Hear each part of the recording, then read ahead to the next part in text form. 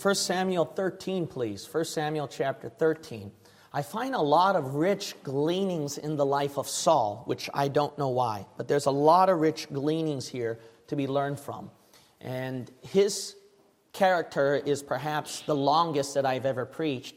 I preached an entire chapter, 1 Samuel 15, on that one. It only took 2 hours long in the end of the sermon, so it was that short. This one, I intend to go much shorter, hopefully. 1 Samuel chapter 13, the story is familiar to some of you, where King Saul, he just finished reigning for a couple of years, had a great victory against his enemies, and now he is continuing the battle against the Philistines. As he approaches that day of battle, we see the first instance of where he failed. First instance of his disobedience against God. Because of this, the prophet Samuel told him that the Lord will no longer establish his kingdom forever. And it was at this point in his battle against the Philistines, he was against such big odds.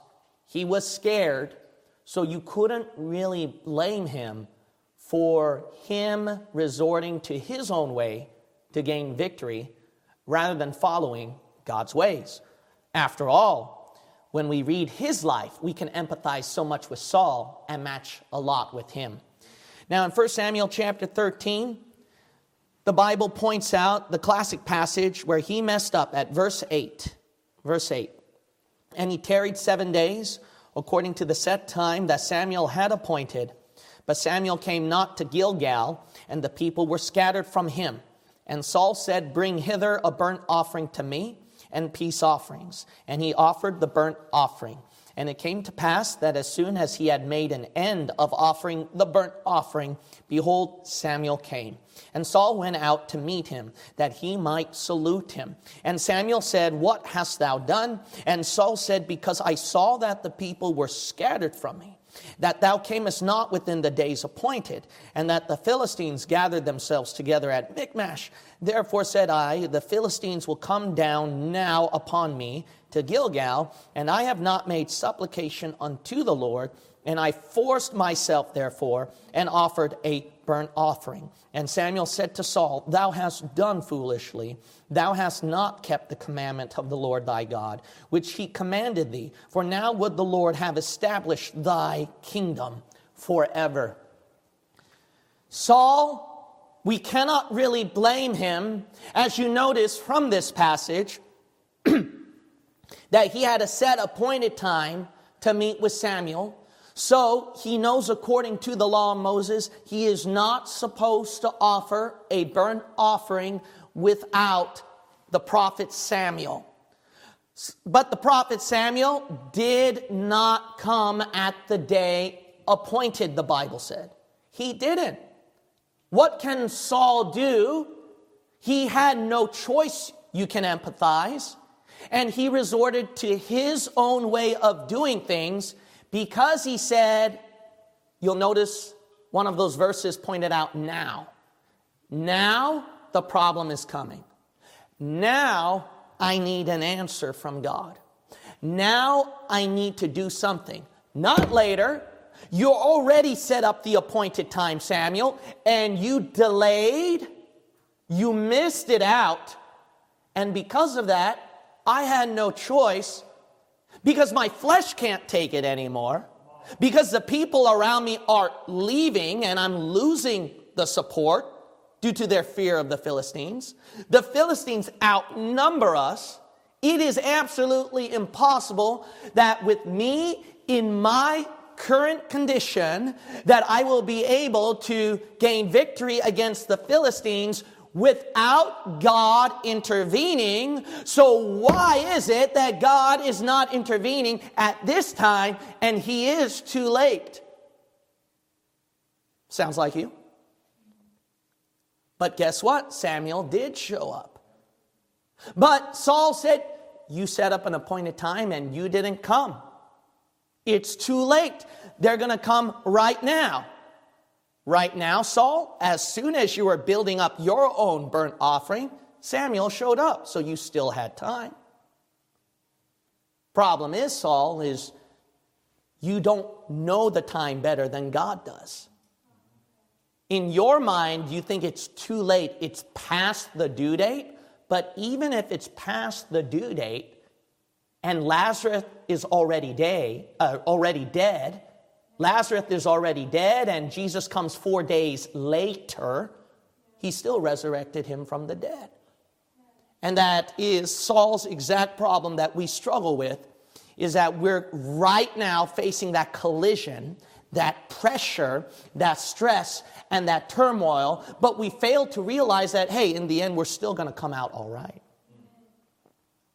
We don't realize how capable we are of still living, breathing, enjoying life, still having good things, and God turning the impossible situations, things that were already too late, into things that went beyond our expectations, into things that turned out to be better than what we could have imagined. When we face this pressure and conflict, we know all this stuff about God intervening on our behalf and raising the dead back to life, even though we think it's long dead and gone. But at that moment of pressure, we still can't help but go by our fleshly instinct to mess up. Let's examine those parts very carefully and see why. In the moment of pressure, it's like instinct where we mess up, and look at those things more carefully. Will you pray with me? Father, I pray that you'll fill within me the power of your Holy Spirit and the cleansing of your blood. Help me to speak the words properly and rightly. I am not a good preacher, but you've turned me into something that can give something at least that will help them. So will you please do so again? To you be the glory, Father, in whatever comes out in this message. So take control in Jesus' name I pray. Amen. Now when we look at verses 1 through 4, the Bible points out Saul reigned 1 year, and when he had reigned 2 years over Israel, Saul chose him 3,000 men of Israel. Whereof 2,000 were with Saul in Michmash and in Mount Bethel, and 1,000 were with Jonathan in Gibeah of Benjamin, and the rest of the people he sent every man to his tent. So here is Saul. He's just minding his own business, doing his own thing as usual. And when he comes in that midst of the conflict with the Philistines, believe it or not, Jonathan was the one who took action, not Saul. Because in verse 3, and Jonathan smote the garrison of the Philistines. That was in Geba, and the Philistines heard of it. And Saul blew the trumpet throughout all the land, saying, let the Hebrews hear. And all Israel heard say that Saul had smitten a garrison of the Philistines, and that Israel also was had in abomination with the Philistines. And the people were called together after Saul to Gilgal. Jonathan was the one who smote that garrison of the Philistines, who started the ruckus. And the Philistines, they got so mad that they thought it was Saul who did all of that. But no, Saul was just minding his own business, doing his normal thing, and then his boy Jonathan just comes up and then takes action. Now the Philistines are even more angry, and they assemble a huge army, and Saul is in trouble. From this passage, then, we see right here, Saul's problem was not that he was impatient and he couldn't wait on the Lord. Wait a minute, but didn't we find out later on that that was his exact problem? That he was impatient, he couldn't wait on God, and so that's why he had to build up a burnt offering and make sure that that is taken care of on the spot because he couldn't wait on the Lord anymore? Wasn't that his problem? Well, if you go back in that text, Saul was actually delaying. And Jonathan was the one that took action. As a matter of fact, even after Saul built the burnt offering, and then Samuel intervened by praying, and now Saul got God on his side, he finally got the answer to prayer, we find out that he was still doing his own business. He was still delaying because Jonathan went up ahead when all that happened in the next chapter, only taking him and his armor bearer, and they slaughtered a good number of the Philistines with just him and the armor bearer. While Saul was doing what? Minding his own business, not taking action. You know what? You think that your problem is, I need to take action right now. I need to solve the problem, so let me jump ahead of God and then do my own thing. But in reality, you don't really take action. You actually delay, believe it or not. You actually delay. A lot of things in life that we go through, you'd be surprised that everybody and a lot of Bible believers like you are going through the same hardships, and you're not the unique one that is moaning and groaning and has the whole world up against you, and you're at that point where I don't know what to do. God help me. I need an answer, and you don't get it. You're not the only one. You're not the only one. There are plenty of other people out there, and what the lost world does, the lost world, not just saved believers, but what the lost world and what everybody does is when there's a problem, they take action on it. Instead of just sitting, groaning, moaning, and feeling like they're trapped and there's nothing that can be done about it. They know exactly what to do, and they act upon it. You Christians know what exactly to do. You know exactly what to do. Well, I can't build up the burnt offering. I got to wait by God's appointed time. Why are you only looking at that, Saul? Why aren't you going back to your prayer closet and praying to the Lord, you and him? You could have done that. Why couldn't you just meditate on the scriptures, Saul, and keep up with your devotional and keep up with your Bible reading and get some comfort from the Lord and get established? Saul, why don't you just come to church? Why don't you just go out soul winning? Why don't you just praise the Lord? Hey, Saul, why don't you just memorize some scriptures and then quote it? Saul, why don't you just take a break? Saul, why don't you have your own plans in life on how you can make your life better? After all, the world does, right? World has their plans. If you got an injury in your hand, or if you get an injury in your eye, or an injury seriously on your body, you're not going to wait for Samuel to come and build your own burnt offering like that. No, you and I are going to call 911. You and I are going to call the hospital. You and I are going to know what to do and take care of it. Now, the problem is, a lot of problems that you go through in life, you'd be surprised, the lost world already do those things. Except you. Because you think that you're in a trapped situation and there's nothing that can be done about it. But Jonathan doesn't think so. Jonathan knows, hey, let's just go out there and whip their tails. Just get a sword and then cut their heads off. You know what to do. You got your Bible. You got prayer. You got God. You got church. You got pastor. You got brothers and sisters in Christ. And you got plenty of worldly resources, so you're not in really a trapped scenario where everything is helpless and hopeless and you're going to die. I think people for thousands of years who didn't have insurance, people for thousands of years who didn't have medicine, people for thousands of years who didn't have the resources like you and I have, and even in third world countries right now where they don't have easy access like you and I do, if they can survive all that time without those things, you and I will be just fine. Now, you got plenty of stuff. You just need to act upon it, unless you just want to be like Saul and sit down, whine, and cry.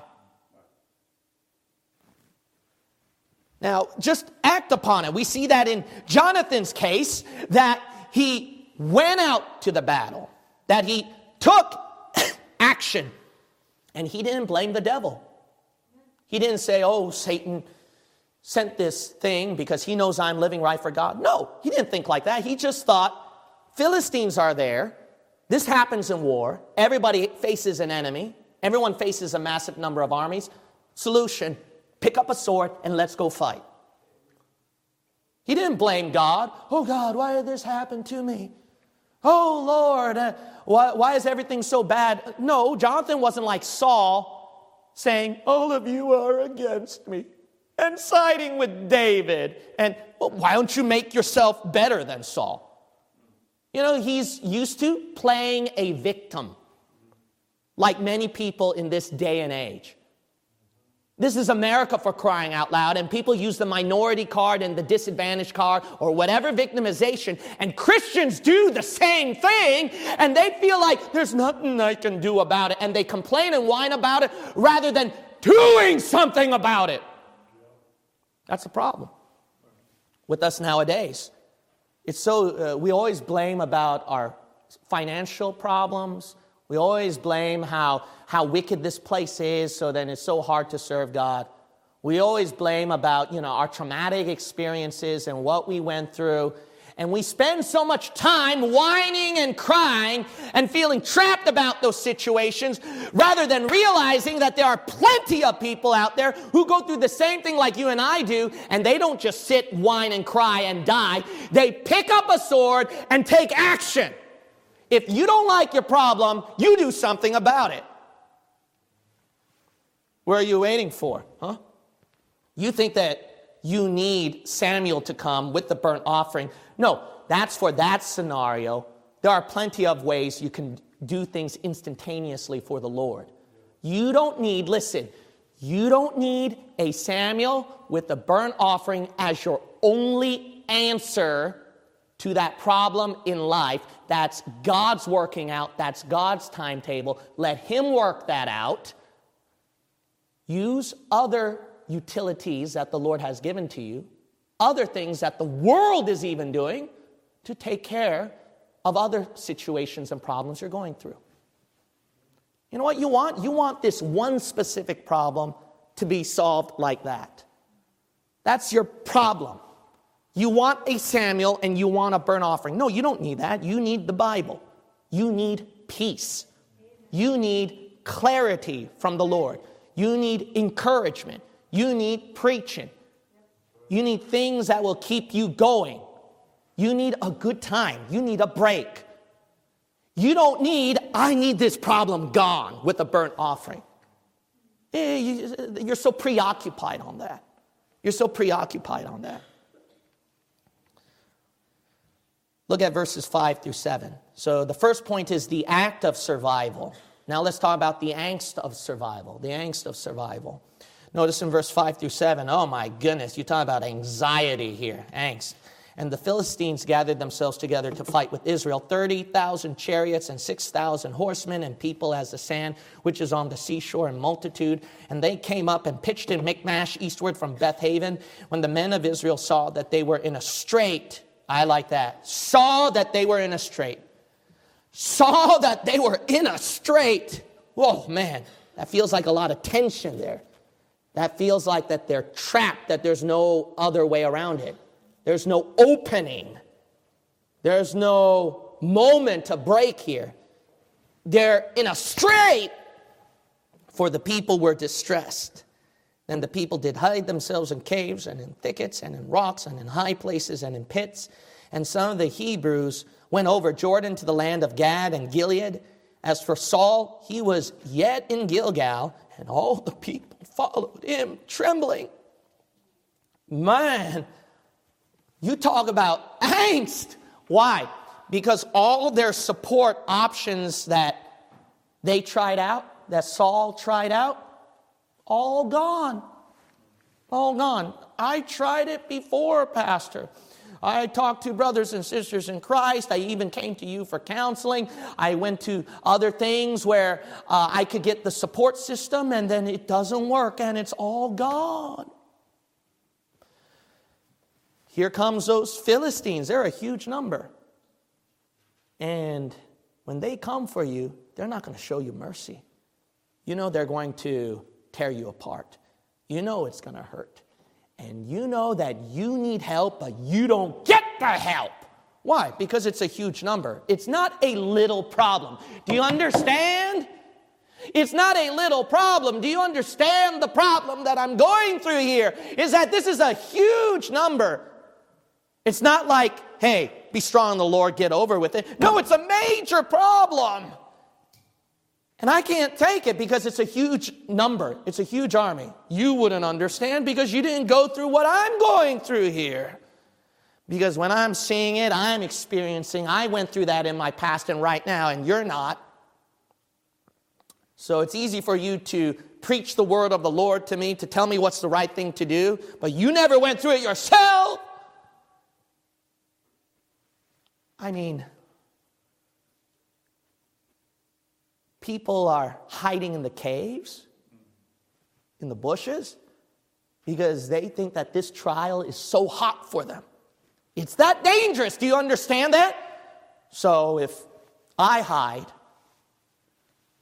if I run away to a cave, if I slip up in temptation here and there to run away from the problem, if I don't come back to church and miss out here and there because of that Philistine problem, if I go to that dark, lonely, isolated cave and you can't help but be depressed and miserable there, everybody's doing that too, Pastor.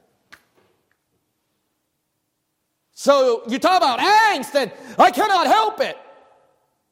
Use your common sense here. Let's use common sense right here. It's easy to say that God will work it out, that God answers prayer, and you serve a great and mighty God. But when we're thinking by just common sense and by reason, these are just normal things, and these are problems that would normally cause such angst that anybody would run away. Anybody would sin. Anybody wouldn't have the strength to apply the spiritual principles because they're just too tired, too exhausted. Talk about angst. Why?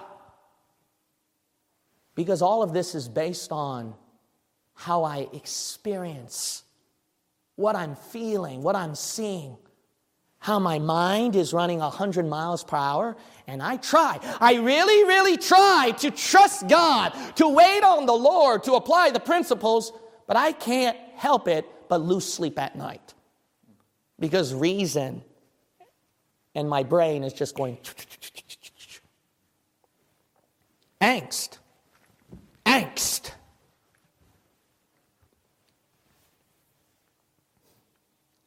Because the verse said they saw that they were in a strait.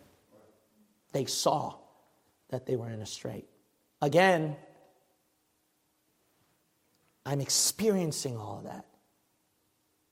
My head is coming up with strong reasons about why that problem is serious, why I got to resort to my own way, why I can't go by the right way that the Lord would want me to do, why I have a good, legitimate reason to fear and to worry.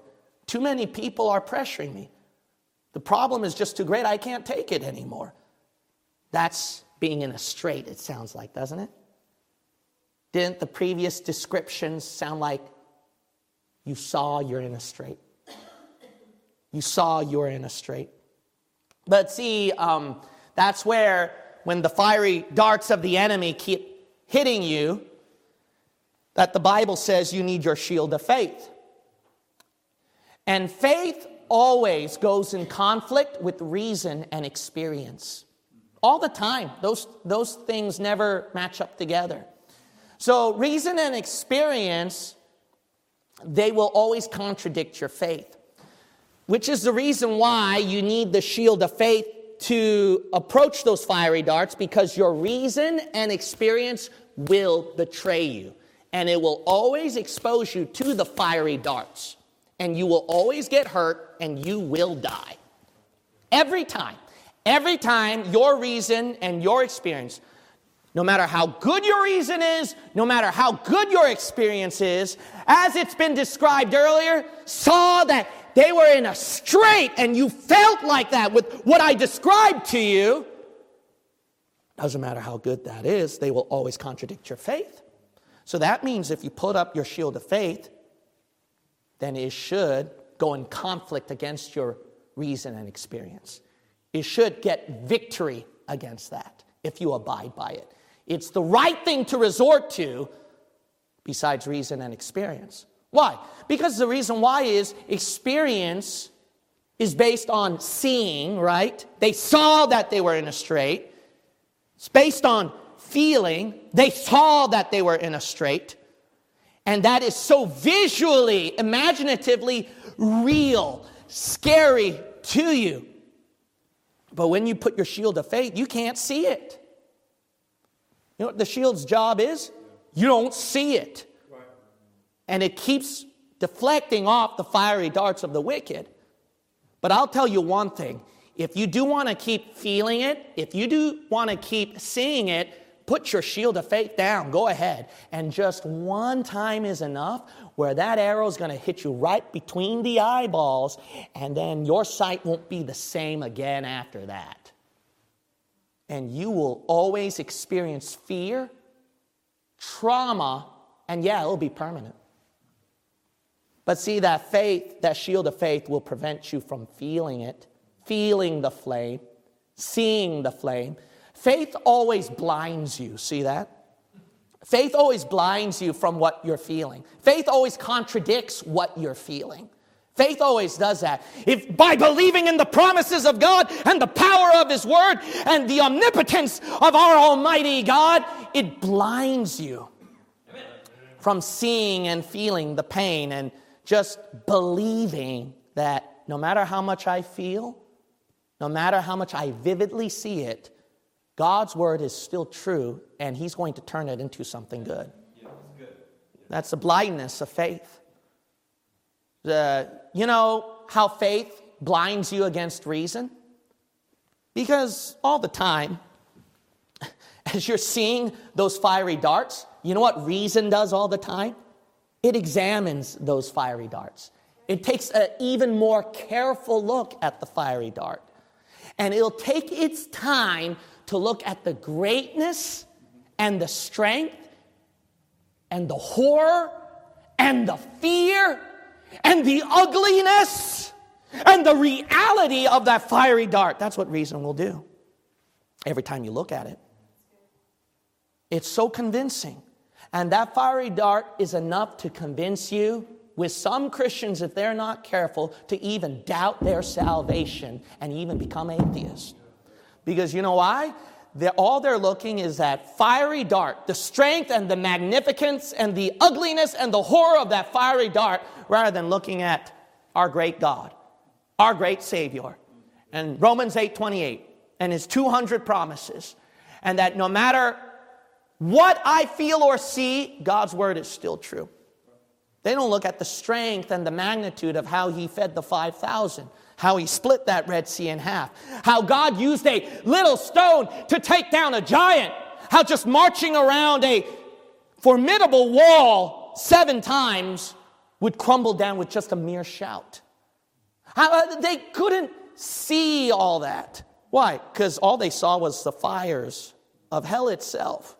And that devil cackling, laughing at them, and their life being so unfair, and that how this reason there, and that reason there, and that reason there, based on these reasons, how can I keep serving God? They spend all their time contemplating and thinking and seeing those things, rather than seeing the greatness of our God who spoke the worlds into existence. Amen. That's what shield of faith does.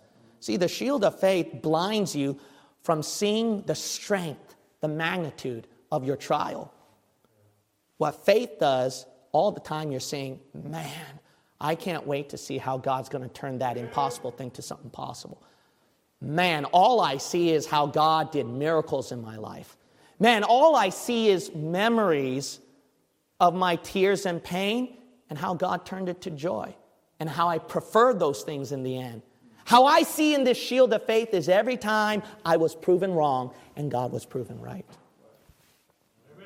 That's all you're seeing. That's all you're seeing. But if you see yourself in a strait, I wonder what you're seeing. That's what the shield of faith does.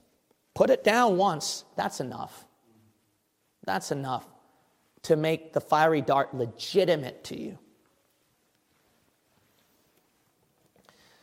Verses 8 through 12. The third point is the abruptness of survival. The abruptness of survival.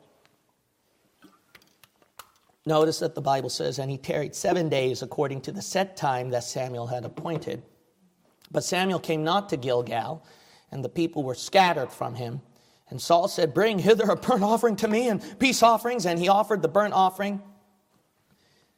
And it came to pass that as soon as he had made an end of offering the burnt offering, behold, Samuel came. And Saul went out to meet him, and that he might salute him. And Samuel said, what hast thou done? And Saul said, because I saw. See that?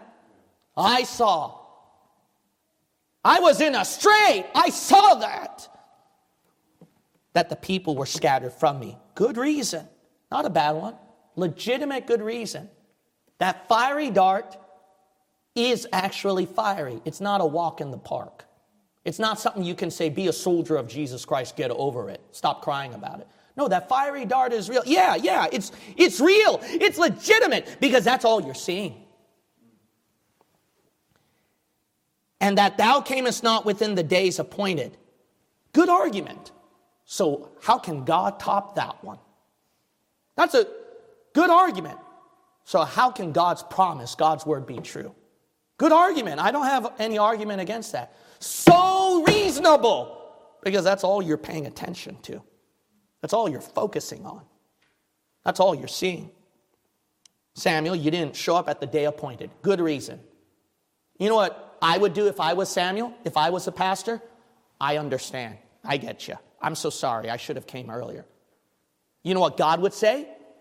No, you're wrong. I'm still right.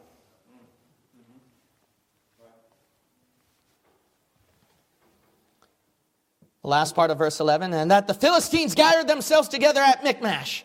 And that's a lot of problems. Therefore said I, the Philistines will come down now upon me to Gilgal, and I have not made supplication unto the Lord. I forced myself, therefore, and offered a burnt offering. That's why he was very abrupt. He couldn't wait on the Lord. He needs to survive. He has to take matters into his own hands. Now, there is one simple lesson you can see out of this in spite of the complexity of the problem. When you look at the problem always becomes complex. It's not that simple to solve. But if you look at the solution, not the problem, the solution is always simple. The solution is always easy. And if you spend all your time just looking at that, you'd save yourself a lot of complex tension and complex stress. So if you just look at the solution, you and I know, and I don't need to tell you, wait on the Lord and trust in Him and just stay in the boat, disciple, while the storm is crashing all around you. And why not sleep next to Jesus Christ while the storm is going onward? And just trust yourself into the hands of God and let the storms of life rage on. Let it crash louder, let the wave and the water flow and get higher, but you just leave yourselves in the hands of God and wait on His very own good timing. That's all you got to do. Solution, simple. But we cannot wait. You know why we cannot wait? Every time I see that water coming into my ship and I'm the disciple, the tendency is, and the body, it's just instinctively made to do this. When water comes into the ship, I don't go like this. Praise the Lord. No, you know what I do? Why? I want that problem gone. It's that simple. I want the problem gone. I don't want to think about it anymore. I don't want to go through sleepless nights about it anymore. I'm sick and tired of my brain racking about it and my heart pumping in back and forth, back and forth, back and forth, making me scared about it. You know what the fleshly instinct is?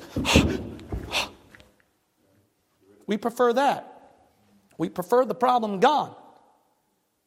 But every time you do that, more water comes in. And then you just keep doing it again. And guess what? You're not going to finish it in 5 minutes. You're going to take hours and hours and hours. And you and me can agree, brother, we both know it. Yep, that's right, brother. Every one of you knows that. Yes, sir. Why? You want the problem gone, but guess what? You and I know this. Problem still ain't gone. Problem's still there. So you might as well just ride through the problem and let Jesus Christ worry it for you. Let Jesus Christ solve it for you. Let Jesus Christ take the water out for you and just let God do it. Easier said than done, because our flesh is just unconsciously, instinctively built to pick up a pail and get the water out. We don't have time to pray. We don't have time to reflect. We don't have time to think about it. Everything you heard in the preaching just now, guess what? You're going to forget it within that 0.5 second time when the enemy throws in that fiery dart and the instinct is, run away. How are you going to think about my preaching after that within 0.5 seconds? You know what the fleshly instinct is? Not waiting on the Lord, but taking care of the problem yourself. Instinct. That's why Saul said, I can't help it. I forced myself. It's like some unnatural force that came into me and I can't help it. So I forced myself. And I think the greatest lesson that can be learned to your flesh, so that it is unconsciously built to a point where it will become instinct, is I truly prefer to let God handle the problem. I truly prefer not daring to do my own thing first before God does it. I truly believe that God is powerful to handle the problem.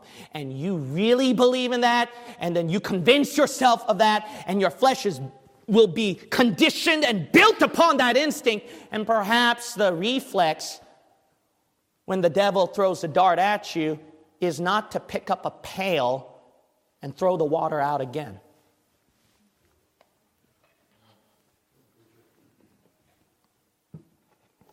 Verse 13 through 14. 13 through 14. See, you got to convince your flesh, I just want peace with God. I just want God to handle the problem for me. I just want to trust and obey, for there is no other way to be happy in Jesus. See, you just got to surrender to that. But see, the flesh doesn't want to surrender, does it? The flesh, all it wants is, I want the problem gone. I think what your flesh needs to learn is, let the problems come. Let the problems rage on. Let the problems be disintegrated, annihilated, and conquered by the blood of Jesus Christ. Verse 14, 13 through 14, the Bible says, and Samuel said to Saul, thou hast done foolishly. Oh, I understand, Saul. That's a very good reason. No, you are foolish. Thou hast not kept the commandment of the Lord thy God. It's based on that reason. What better reason, what gooder reason can top than just obeying the Lord? No matter how good your reason is, no matter how strong your experience is, nothing in life, nothing in creation, how it functions and built, will go against the word of the Lord. Going against the word of the Lord is far more a greater thing to prioritize and worry, is disobeying the word of the Lord. The verse says, which he commanded thee, for now would the Lord have established thy kingdom upon Israel forever. But now thy kingdom shall not continue. The Lord has sought him a man after his own heart, and the Lord hath commanded him to be captain over his people, because thou hast not kept that which the Lord commanded thee. Did you see that right there? It's as if Samuel was indicating that now God would have established your kingdom forever. In other words, if Saul only obeyed what God told him, just that, just only obeyed what God told him, perhaps the tide would have changed and God would have established Saul's kingdom forever. Why? Very simple. He didn't obey, he didn't follow God's way of doing things. See, when you always step out of it, you always step out of what blessing, the best thing God intended for you. All the time. And Samuel keeps telling you, if only you just follow that, then that ultimate benefit and blessing that God planned out for you would have happened. And now you lost it forever. And God has to do something else different with you. If someone laid out certain instructions for you to follow, and he told you this, all right, in order to make this delicious cake, what you have to do is this much amount of, I don't know a thing about baking a cake. Okay, I'm the pastor, all right, so let me make up stuff, all right? Let me make up stuff, okay? Put a third cup of sugar. Put a 0.5 pound measurement, I don't know, of flour. And I'm the pastor. Make sure you bake it for 60 minutes. Man, that sounds like a good cake, don't it, brother? Yeah. And make sure you put 20 layers of cream all over it. And by doing that, every simple, specific detail, amount of instruction, you know, if you went by the precise minute, the precise timing, the precise amount of the right ingredient that he instructed you specifically to put, then you're going to get the cake that you want. And then the people are going to say, man, that was a really good cake. And you go, yeah, because I watched YouTube. YouTube told me the specific details and ingredients, the instructions. And because I believed it, and I followed it, and I didn't let anything else make me worry.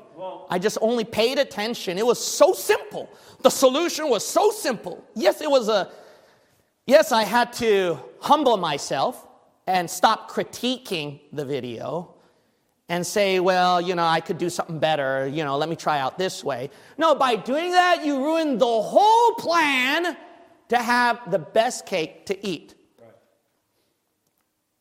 You just ruined everything by one detail. There's a big difference with 1/3 of the amount you're putting with 1/2. Huge difference.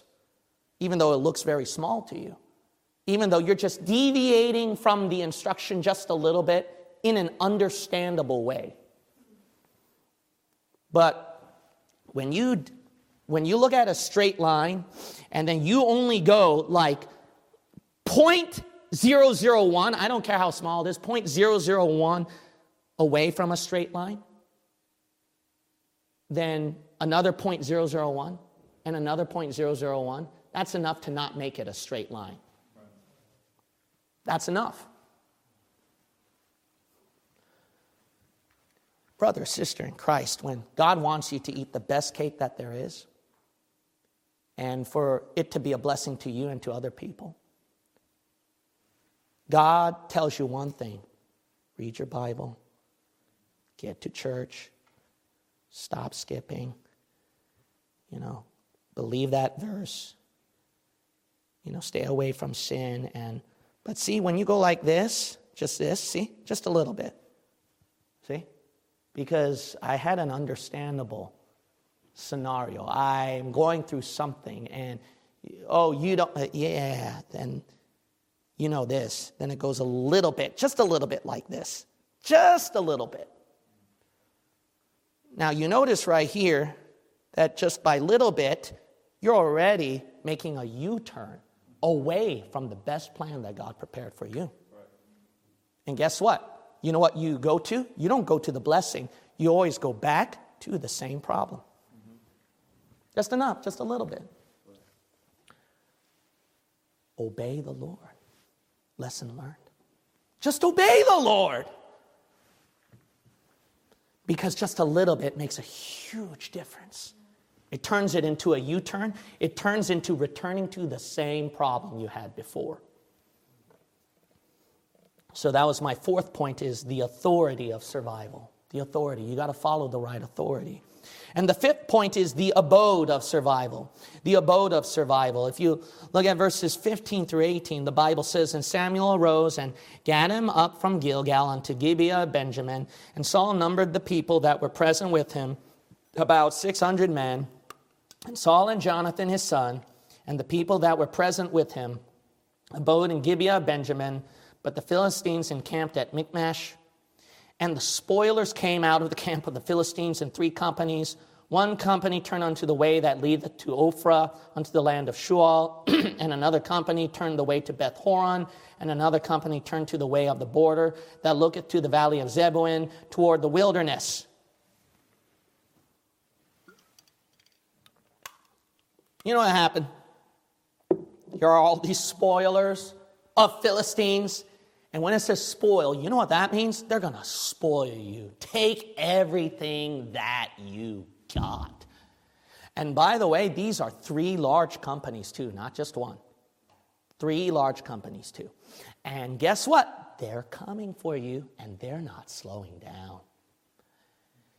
And when these problems come for you, and you know at any moment you're going to get spoiled, and you know it, they're going to spoil you 3 times over, and there's nothing that could stop it, nothing that could delay it.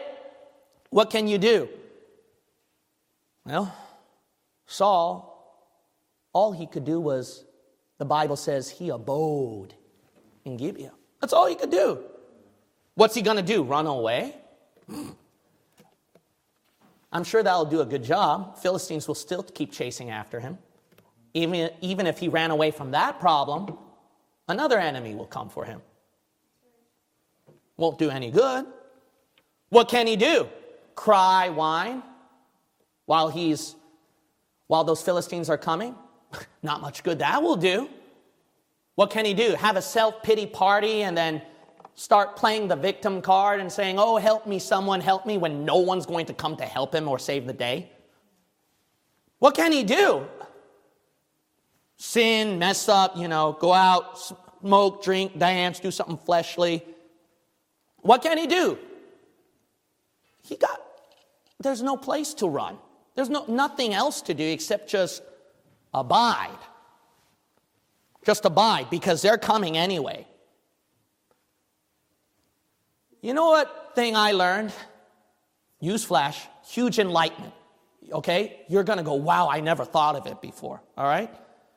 When you're going through that huge problem in your life, and when you think about all the world's problem, which is so awful, famine, disease, hunger, stress, overwork, family tensions, kids talking bad about you, church members talking bad about you, and you're trying to make ends meet, and you don't know where you're going to find money, and newsflash, huge enlightenment, you're not getting out of it until the rapture. You're stuck in it. You live in it. Wow, I never knew that before. Thank you for telling me that. So what are you going to do? Just sit down and cry then? Might as well, huh? Might as well just sit down and be miserable. That's what Saul did. Saul said, I don't want any of you to eat anything until I be avenged of my enemies. Wow, Saul, why would you say something like that? We're going to starve and we're going to die. I know it's bad, but to tell us we can't eat anymore? Come on, man. And here is Jonathan, and he's getting the job done, and he has faith in God with his armor bearer. And as he slaughters them, he knows he's got 3 companies still coming, but he sees really good honey over there. And he's like, look, that honey is good. Simple. I'm going to take my staff, take a dip of that honey, and just eat it. Oh. And as the next chapter reads, Jonathan said, how my eyes were enlightened. Enlightened. On, wow, that was such a good revival meeting. Man, that was good Sunday service. I really needed that. Wow, God really helped me out with this problem when I prayed and read his word. Man, my heart sure feels better after the preaching. Man, I I'm surprised at the grace that God has given to me, how it's able to overcome. I can't believe all that time in my house, in my family, even in this physical world, without the spiritual blessings, how many good things I overlooked that I can still enjoy. Wow, my eyes are enlightened on how great life can be. Oh, this honey is so good. Here, try it out, try it out, try it out, the preacher says. Here, take a bite, the preacher says. But then, even if you take a bite, oh no, I'm not going to eat. Oh, I'm just too miserable. Oh, yeah, that honey ain't that good. Man, do you see those 3 Philistine armies coming again? We're all going to die. It's really eating me up. Don't you get it, man? No, I don't get it. Because all I am is just eating honey. That's all I'm paying attention to. Why? Because there are 2 differences here, but 1 similarity. One difference, the guy is making the best out of it, just eating the honey. The other person is starve yourself from the honey. Skip church, skip the blessing of God, skip even physical blessings in life, skip the joy of salvation. Let's not think about that. Let's not talk about that. Let's not ponder on that. Skip all those things. I just want to starve and be miserable. So those are the 2 differences. But they have 1 similarity. They're both abiding in Gibeah, and those armies and problems are coming for both of them. Now, you might as well, when they're coming for you, and you've got nothing to do, and you don't know what to do, and you're trapped, and all you're doing is stuck in a problem, abiding in Gibeah, you might as well grab as much honey as you can and make the best out of it. Amen. And try to focus on that. And try to not see faults and problems with that. And try not to say, well, that's good enough, I want something else. Look, when you're stuck in a problem, rather than starving yourself, you might as well just drown yourself silly. And then let God open your eyes just a bit.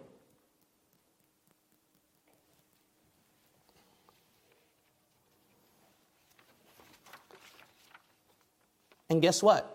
Newsflash, those Philistines ain't going to take your spoils at the end. The problem is not going to win against you at the end. Newsflash. You're still going to have the spoils. And you're going to even spoil those spoilers that are coming for you. Those problems that are coming for you, you're going to spoil those problems. You know that? Because that's God's job, is to make all things, including those problems, turn out for your advantage and betterment. So you're going to spoil those spoilers. So in the meantime, while that's coming to you, you can either stay miserable and be miserable until you get the spoil, or just keep trying to enjoy the honey and enjoy it here and there until you get the spoil. Which one would you prefer? Now, the last point is the amount of survival. The amount of survival, let's look at verses 19 through 23. 19 through 23. The Bible says, now, there was no smith found throughout all the land of Israel. That is a very negative connotation. So the Bible is pointing out what happens when you lose the NRA, when you lose all the right to bear arms. It's a negative connotation. For the Philistines said, lest the Hebrews make them sword or spears. Let me tell you the original Hebrew translation for that. For the liberals and Democrats said, lest those intolerant, dangerous fundamentalists get some weapons, and there's some mass shootings that I see in the news. Verse 20, but all the Israelites went down to the Philistines to sharpen every man his share, and his coulter, and his axe, and his mattock. Yet they had a file for the mattocks, and for the coulters, and for the forks, and for the axes, and to sharpen the goads. So it came to pass in the day of battle that there was neither sword nor spear found in the hand of any of the people that were with Saul and Jonathan, but with Saul and with Jonathan his son was there found. And the garrison of the Philistines went out to the passage of Michmash. That verse points you out the negativity, not the positivity, of no weapons. No weapons. And those Philistines are coming, and they're going to win. And what did they have? No weapons. Where are my guns when I need them? They're not there. All I got is what? A little toothpick. A little app to call the police. And they'll be there 5 hours later. They're just going to be right there in the nick of time through Los Angeles traffic, through that San Francisco bridge there. They're going to be just right there. All they got was a fork, man. All they had was a little axe. Something good that will do. Every day I walk in this liberal area, I put my hands in my keys because those are the only things I can rely on if someone comes for me. Take out three little keys and think that I'm Wolverine and just go, and then tell my wife, run, Just run! That's what I do. That's all I could do, All I got is a fork, a mattock, coulter, and an axe. A lot of good that would do with 3 huge armies of Philistines that are coming for you. And there's nothing positive about it. It's all negative. They're not sufficient to help you. And guess what? God, the Holy Spirit, knows that when He wrote that. He knows those things that they have are not sufficient to pull them through the day, to help them out with their problem. What you got? All you got is a fork. That ain't going to pull you through.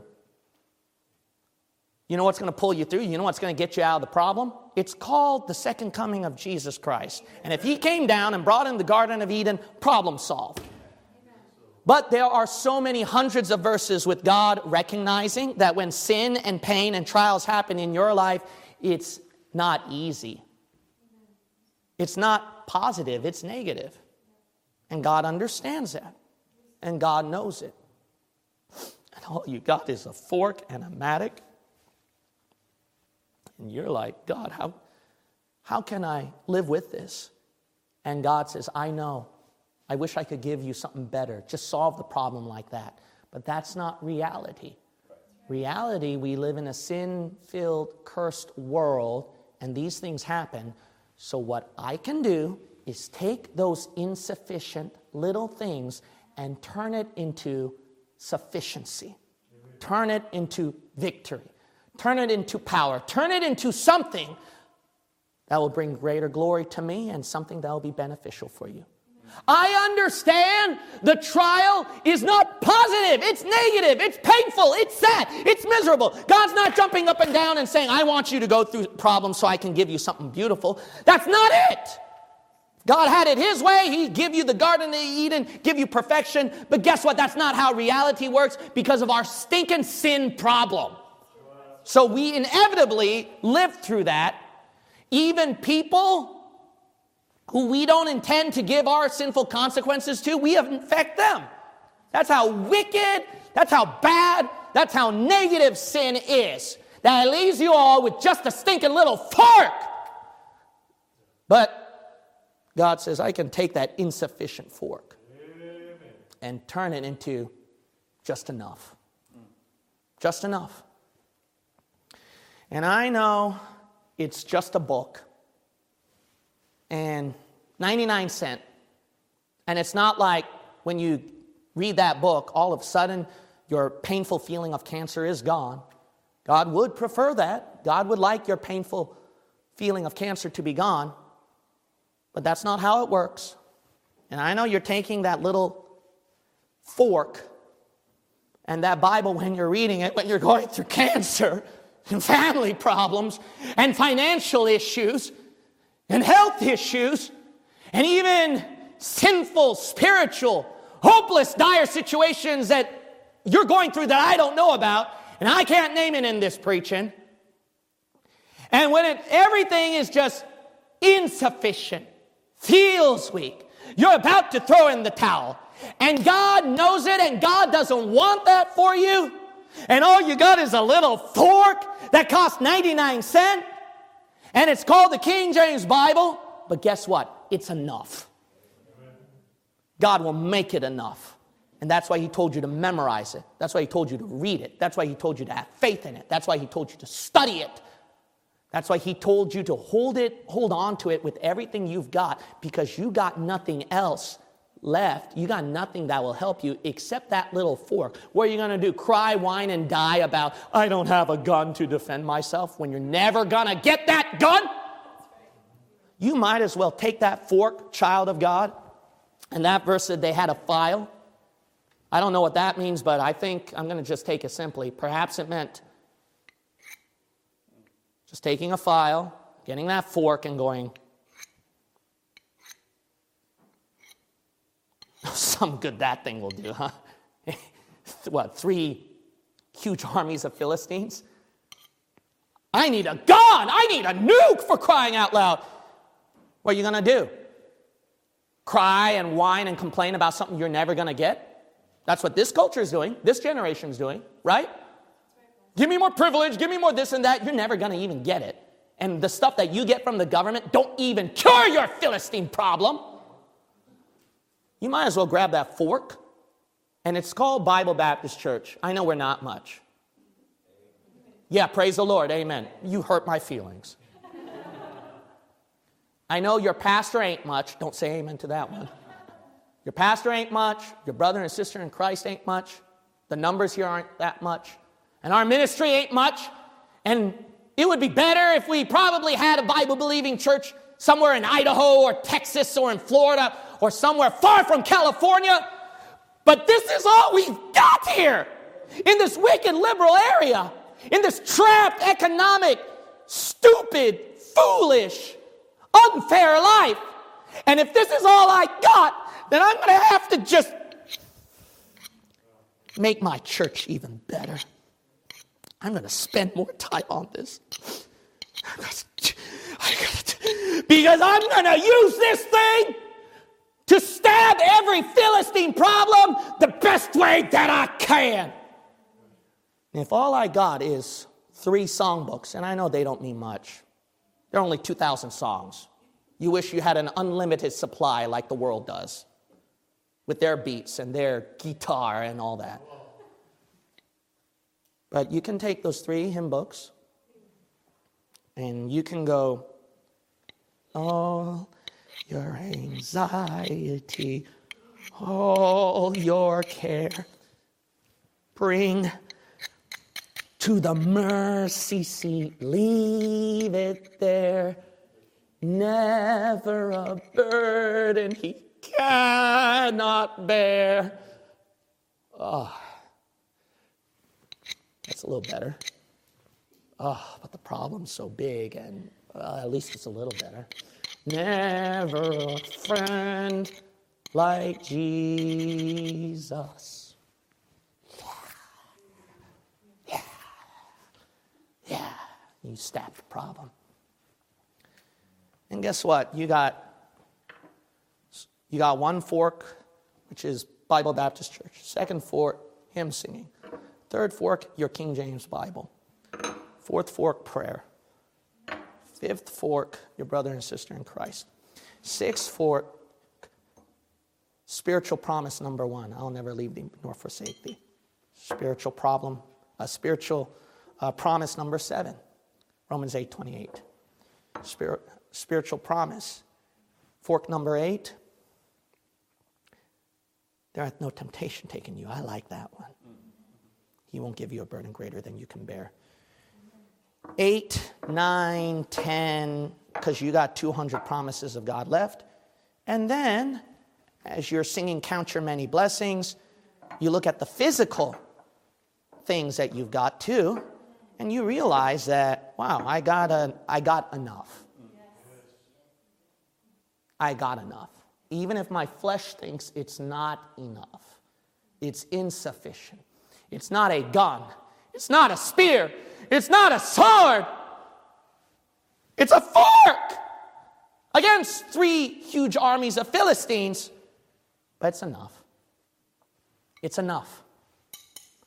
You just need to take time to pick up that fork now, and then you just need to file it, right?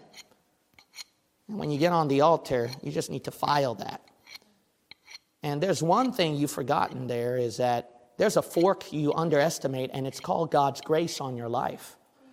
And when you have God's grace, and then Paul said that the verse said, my grace is sufficient for thee, is sufficient every time flesh, reason, and experience denies it to a T. And then you need to take grace that God has given to you, and you need to go, keep enduring. Trust God, come on, you can do it. I know that you're not talented. I know you're not gifted. I know you're not strong, but just...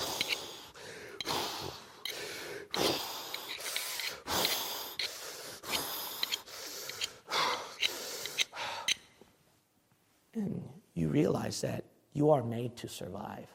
You're not made to die. Now, I think we got some filing to do, shall we? Every head bowed and every eye shut.